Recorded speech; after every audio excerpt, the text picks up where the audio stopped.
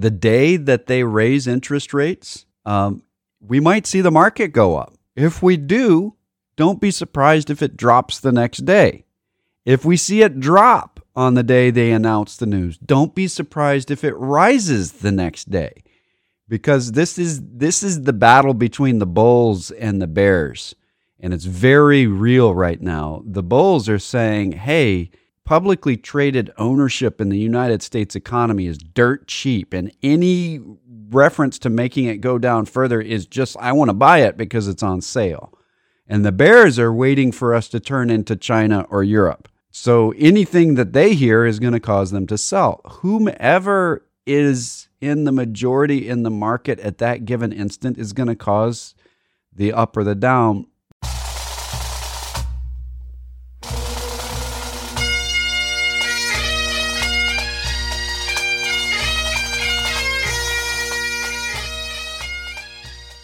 Once more under the breach, dear friends.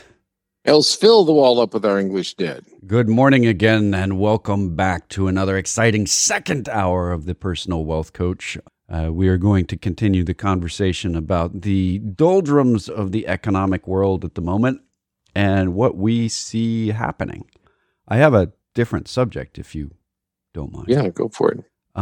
There's a lot of rumbling out there. It keeps popping up on different news feeds about cryptocurrencies, and are they a security? And the SEC says they are, and then the SEC says they aren't. And there's all this confusion, and people are saying, why can't they make up their mind? Well, I'm going to hopefully shine a bit of a light on there. What is a security? There's a test for this. There was a Supreme Court case that said what this is. It was back in the 1950s. I think it was 1954. And it's called the Howey test. And it says, what is a security? So first off, it's got to be an investment of money. Okay, well, buying a house, buying a car, buying a hamburger falls under that. Okay, that's not a security yet. You got to meet all 4 points. Number 2, in a common enterprise. All right, so if I take a pool of money and go out and buy hamburgers for the office and everybody gets to eat, that's a common enterprise. All right, with the expectation of a profit. Oh, okay, the hamburger pool just falls out. Unless I'm getting paid $3 to do it. You pay me $3 and I'll pick up all the... Okay, so this could be a security, hamburger security. To be derived, the profit to be derived from the efforts of others. Nope, doesn't fall here. Okay. So when we get to the crypto market, when we get across the crypto market, the concept here, why does someone buy a cryptocurrency, a Bitcoin? Okay, they have at least a large component of that reasoning is they want to profit off of it. The original concept was this is just going to be used as money. People don't buy money for profit usually, but they might. Okay. So they're buying this thing for profit. It's an investment of money. It's in a group. It's a common enterprise. Is the profit derived from the effort, the efforts of others?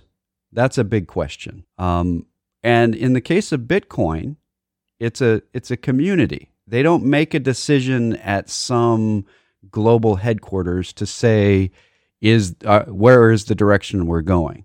If there's a legal battle about Bitcoin, there's no central authority at Bitcoin that says, I'm going to hire an attorney to defend this. If you think about a stable currency or some that's trying to match the dollar, well, somebody's got to put that algorithm in place and be in charge of making sure it's there. So any profit that you gain from that would be at the effort of that management, whoever it is. And if you see these lawsuits against the SEC, if they're organized by a large entity with a lot of profit at stake through the management of whatever the cryptocurrency is, whatever that crypto is, then that probably falls under the recent of 1954 definition of what a security is. So the SEC has never said that Bitcoin is a security. They say that's a commodity. There's nobody in charge of it. It's a community that's in charge of it. Nobody's expecting to make their profit due to the expertise or the management of some third party. When you get into these cryptos that are tied to different things. There's cryptos that are tied to the stock market. That requires management. It requires somebody to be making decisions, and that would be the rationale by which you would expect to make a profit by investing there. Those are securities. So I know that was pretty technical, but it's really not. It's gone to the level now, if you're doing this as a group, you expect to make a profit as a group, or you want to make a profit as a group. That's your intent in purchasing the thing. And you purchased it with money. And you expect your profit to be from the management or the credentials or the expertise or the algorithm that is managed by somebody else. That's a security. If it's not managed, it's not a security. So it's just a commodity. That is the baseline here. And I wanted to say that because I get that a lot. Why is it that this SEC is so confused? Is it a security? Isn't it a security? And they're not confused, but the courts are. The SEC, the chairman, Gensler, who is a very hawkish guy, he's very pro-regulation, particularly when it comes to cryptocurrencies. He's saying there's probably 80% of the crypto market is a security or are securities and need to be regulated. And this is the time that they would normally get regulated if a new investment scheme comes up. It's usually not regulated until the first collapse. And they've had a big enough collapse in the mainstream ownership of it that this is the time when we would expect to see regulation occur.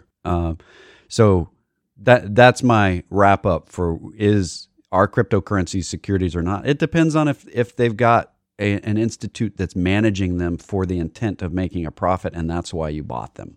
If it's not managed, if it's just a community, and it really comes back to if there are attorneys filing a lawsuit, who are they filing on behalf of?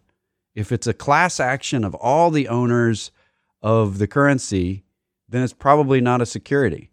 If it's for some corporation that's being paid to manage that cryptocurrency, it's probably a security. There you go. Yeah.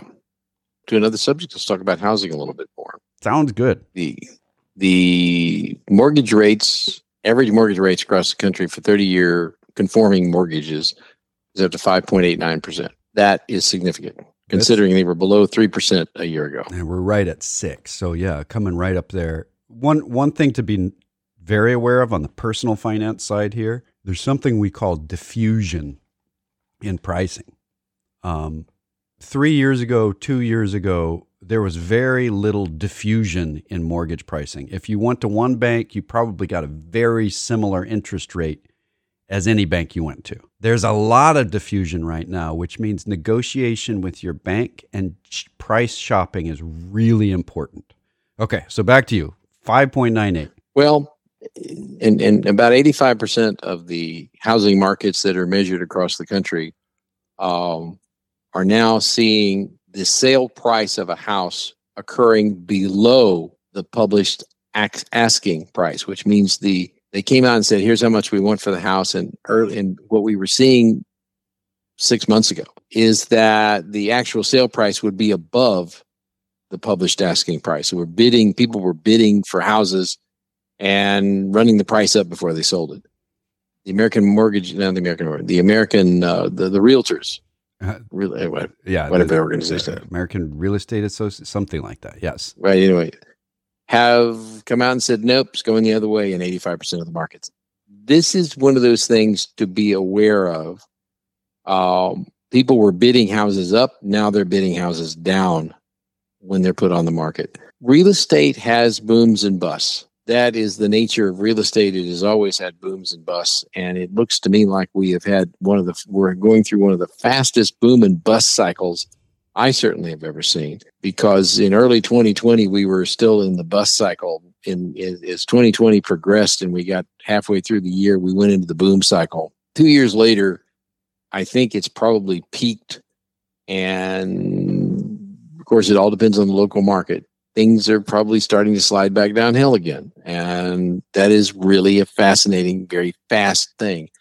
People made a lot of assumptions, and I've heard people make a lot of assumptions, and a lot of them are changing their mind right now that they would buy a house or build a house or do something right now because the price of houses was going up and they wanted to turn a profit on their house when they sold it. We're working back in the other direction. There is a very, very, very strong relationship between interest rates and house values. That's just the reality. People get more. Most people who buy houses get mortgages, and the higher the interest rate, the more expensive the mortgage gets. The more expensive the mortgage gets, the less people are willing to pay for a house.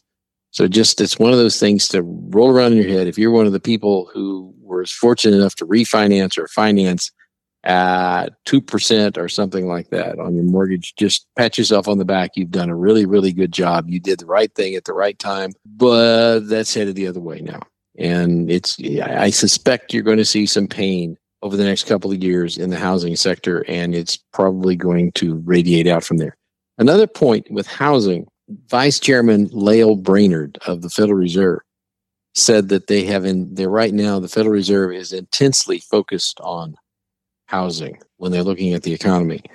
The cyclical nature of the United States economy is clearly reflected in housing, in the price of houses and the number of houses being built and the number of mortgages being issued. It is a big piece of the United States economy. If the housing market does start to slide downhill, it is a pretty clear indication that the Federal Reserve will be less aggressive into the future about raising interest rates. By the way, another thing, a sub note to what I just said. Current interest rates in the United States are still what we call stimulative. In other words, a high credit quality person or corporation can borrow money at an abnormally low real rate, particularly when you consider inflation at this point. It's not true for 30 years, but in the shorter term, it's still true. And until we get back to neutral or a little above neutral, the Federal Reserve is considering that loans are actually stimulating the economy, which is why I think they're going to go with a three-quarter percent rise in September, just to show that they're really, really, really serious about slowing things down in the economy. Every board member that has had a speech in the past week has said that they will. Every one of them, that they're going up 0.75 of a point. So if you doubt that they will, every time they've said they would, they've done it for the past 10 years. People still get shocked when it occurs. Don't be shocked this time. And we may see a volatility in the market as the market gets shocked by the fact that they actually did what they said they were going to do. Don't be surprised when that occurs either. The volatility may not be in the direction you think it is. All these speeches have caused the prices in the market to go up. And that's in our newsletter as well. This is weird. The Federal Reserve saying they're going to raise interest rate not that long ago would have been a thing that caused the market to drop. It's kind of big reason why we've had drops in the market over the past several months. And now they're saying we're going to raise interest rates and the market went up, directly related to those speeches. So why is that? Because the market is a group of people, and when you look around at what's going on in the rest of the world and the horror in the economic world that's happening in China and in Europe and in Russia, so basically spanning Africa, Europe, all the continents except for the Americas, and South America is not looking great. It looks a lot worse over there. And the Federal Reserve saying, yep, we're still growing here. We need to tighten back a little bit more to ease off the growth. That's really a good sign, and why people looked around and said, hey, earnings are really up. Our employment's really up. If we look at the net worth of your common citizen over the last 4 years, it's tremendously improved. It's really hard to look at them raising rates right now compared to the rest of the world and see it as bad news. Now, there's an old adage about the stock market that has been around a long time and even works sometimes. Buy on rumor, sell on news. So we may be experiencing that. The day that they raise interest rates, we might see the market go up. If we do, don't be surprised if it drops the next day. If we see it drop on the day they announce the news, don't be surprised if it rises the next day. Because this is the battle between the bulls and the bears. and it's very real right now. The bulls are saying, hey, publicly traded ownership in the United States economy is dirt cheap, and any reference to making it go down further is just, I want to buy it because it's on sale. And the bears are waiting for us to turn into China or Europe. So anything that they hear is going to cause them to sell. Whomever is in the majority in the market at that given instant is going to cause the up or the down, but there will be a response from the other side. And you can see that at each of the interest rate increases over the past several months. The days that they drop, it generally jumps back up the next day. The days where it rises, it generally drops the next day when they announce these things. It's not unusual for this. For some reason, people are still surprised by it. It's just we've got spirit, yes we do, chanting back and forth, only it's animal Okay. spirits. Okay. That was my long-winded diatribe there. Let me throw my opinion in here a little bit, and I think you probably will go with me on this. I've, over the many years that I've been doing this, have discovered that arguing with Morningstar is a bad idea. When they say something is likely to do well into the future, they're more often right than wrong. And when they say something that looks really good to me is likely to do less well into the future, they have been more often right than wrong. They had an article this week analyzing the S&P 500 index, and they said the stock market as measured by the S&P 500 index is undervalued at present. Not when they say undervalued, that doesn't mean difference between value and growth that we like to talk about. They just basically say, based on what they know and their analytics, that the stock market is low, relatively speaking. Now, what does that mean in real terms to you, listener, as an investor? Stock market crashes historically have not occurred when the market is low. Further descent can happen. Drops can occur. But the thing that I think we all kind of wander around in fear of is a 50% drop in the market. Shoot, I've seen two of them that sustain themselves for an extended period of time. And I've seen several 30% drops and a couple of drops like the one we are in right now. But a 50% drop in the market, I looked all the way through all the history I could find, including back to the early 1900s, because I've got that in paper format. A major market crash has not historically occurred when the market is, relatively speaking, low. The stock market, according to Morningstar, is relatively speaking low. So that's one of the things you can take off your major list of worries and be not concerned that the bottom's going to fall out of the market. On the contrary, this is just my opinion, Jeff here, the rest of the world is in a world of hurt. The United States is going strong. When I have seen this happen in the past, and when it has happened where I have read history in the past, it is followed by a boom period in the United States. Why? Because the rest of the world needs what we have, and they're incapable of making it temporarily. Happened after World War II. It's happened again and again and again. And we are sitting in a sweet spot that is, we've seen it before. It's happened before in the history of the United States, but we're there. War in Europe tends to devastate things in Europe to a greater or lesser degree, and then they buy things from us. War in Asia or disaster in Asia means they tend to buy more things from us. By the way, I think that's part of what's going on in the balance of trade reversal we saw last month. We are in a really, really, really good position, in my humble opinion. And we're about out of time. This is the Personal Wealth Coach with Jeff and Jake McClure. This is the Personal Wealth Coach, and we do make other statements than really bad puns about songs. We are a finance program, as you would probably guess from the Personal Wealth Coach being our title. The Personal Wealth Coach is not just the title of the program, it's also the name of an SEC-registered investment advisory firm. All right, well, does that mean that the SEC likes us? What would you say to that, sir? I would say that the SEC professionally dislikes almost everyone. Right. That is no implication of the SEC's approval just because we're registered with them. Why is the radio program and the firm named the same thing? Because we have to give this disclosure no matter what it is, and it's less disclosurable. It takes less time to do if it's just the same name. So We've been doing this program here on this station, 1400 AM in Temple, since 1996. We've been doing this a long time, and we haven't been paid for it ever. We also have not ever paid for it. So we've been doing this a long, long time, and the whole idea is education. We do advertise as a firm on the studio, on the channel, for this radio program. We don't actually advertise for our firm. We're advertising for the radio program. So what we're saying is that this is educational, and we do occasionally get business from it, but our purpose here is truly education. That being said, it's not advice.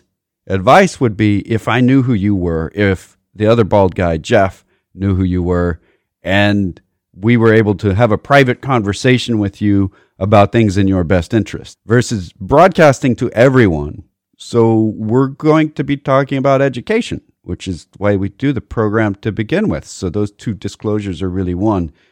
And having said that, do you deem to tell us another disclosure? Yes. The information we present on this educational radio program has been obtained from sources we deem to be reliable, but we make no warranty or guarantee as to the accuracy or completeness of said information. And he really can't get through the week without that. I think if you would like to talk to us off the air, we actually give individually crafted and customized advice based on what people are trying to achieve. That's generally and portfolio management. And that's generally for people with higher net worths, but we make exceptions occasionally. And so you can contact us locally, voicemail available during the weekend, but actual real live people, no phone tree during the week at 254-947-1111. You can reach that line toll free at 1-800-914-7526. That's 800-914-PLAN. And I think it's important to note that we're an independent fiduciary firm. We don't work for a corporation. We only work for our clients. Right. Exactly. You can go to our webpage, thepersonalwealthcoach.com or tpwc.com. There's a contact form. You can use emails, Jeff or Jake at tpwc.com. There are recordings of the radio program going back years, newsletters going back decades, and you can find us wherever podcasts are given. Thank you very much for listening on a nice Saturday morning. And until next week, this has been The Personal Wealth Coach.